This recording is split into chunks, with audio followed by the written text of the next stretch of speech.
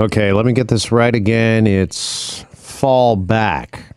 That's right, fall back. So we're going to turn the clocks back. By the way, not this weekend, but next weekend, weekend after next, November 7th, 2 a.m. Does anybody, by the way, set their alarm for 2 a.m. to set their clocks back at the exact hour? Not a chance. Yeah, I don't think so. No, I wake up in the morning, then I forget. Oh, yeah, I forgot. We fall backwards.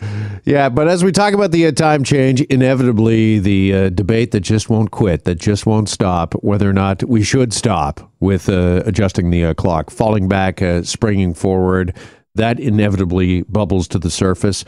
Mary, how do you feel about this, the time change, the ongoing time change twice a year? Is it something that really disrupts your life? Because I know a lot of people say it takes a couple of weeks to kind of really adjust.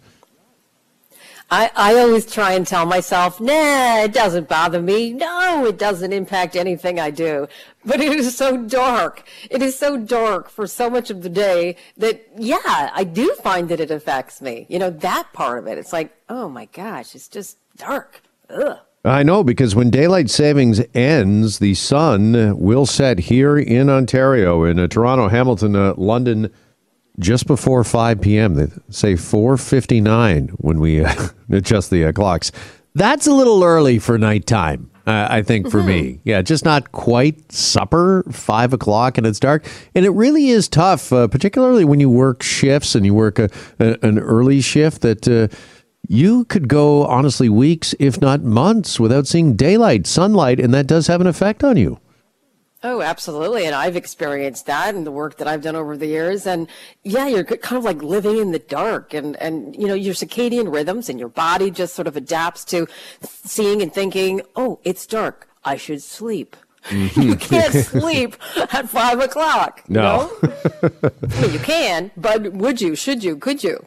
You know, this is not much of a problem anymore because we live in such a technologically advanced age that all of our watches and clocks, phones, they all adjust themselves now. But, you know, I remember the old joke that, yeah, I always like adjusting all the clocks because that takes me that hour I just lost. It takes me an entire hour just to adjust everything. And, you know, all of a sudden now here's an old joke for you.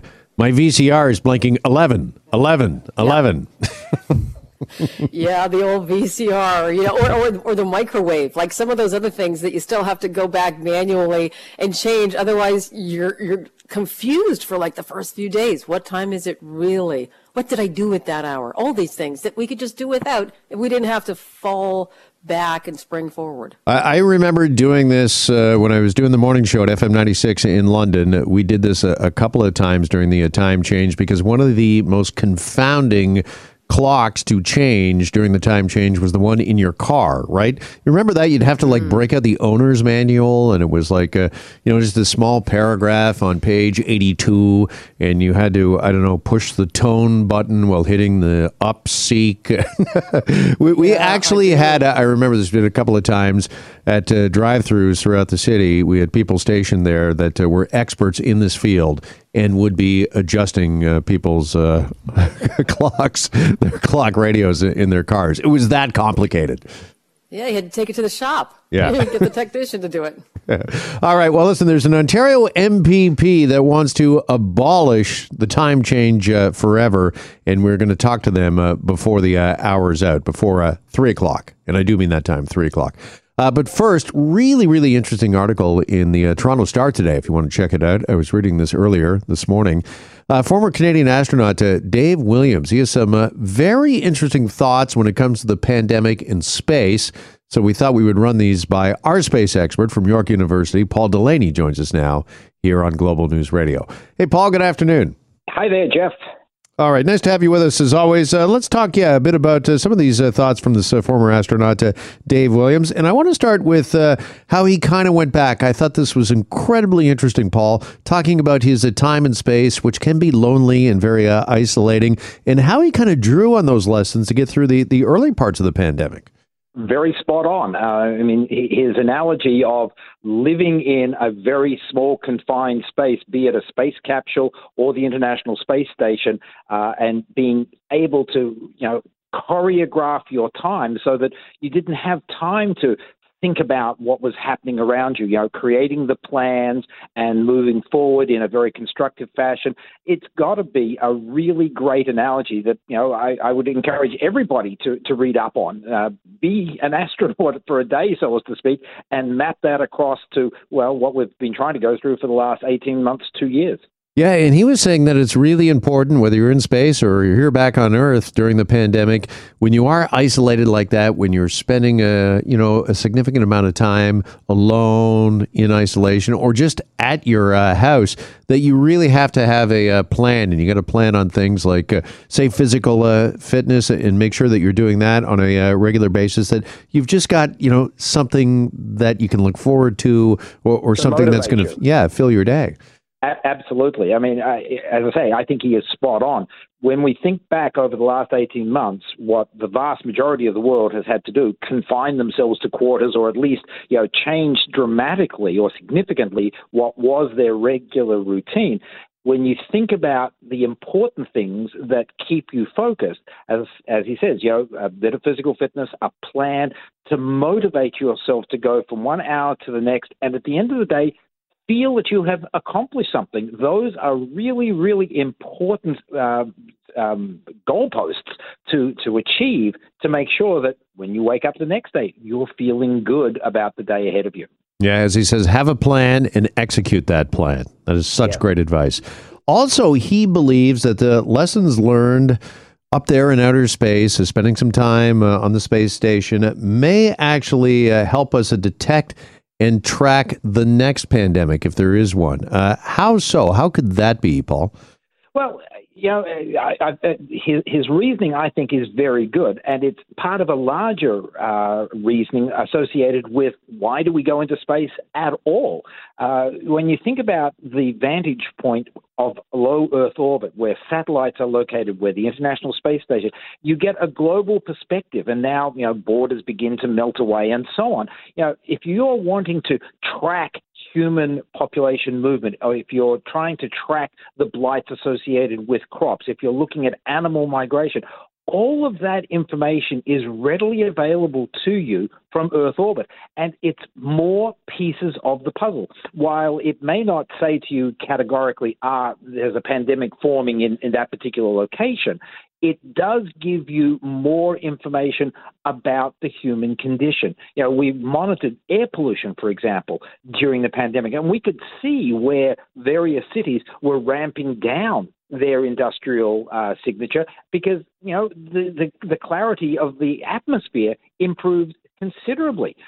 The vantage point of low Earth orbit gives us additional information about the human condition. And that can, of course, play an important role in modeling, detecting, and fighting against the next pandemic. Yeah, I was going to say tackling a disease or a virus, because to your point about the big picture, if we can see that and track it from space, maybe we can head the next one off before it really, like COVID, gets out of control, that we can maybe flood a certain area with much needed resources?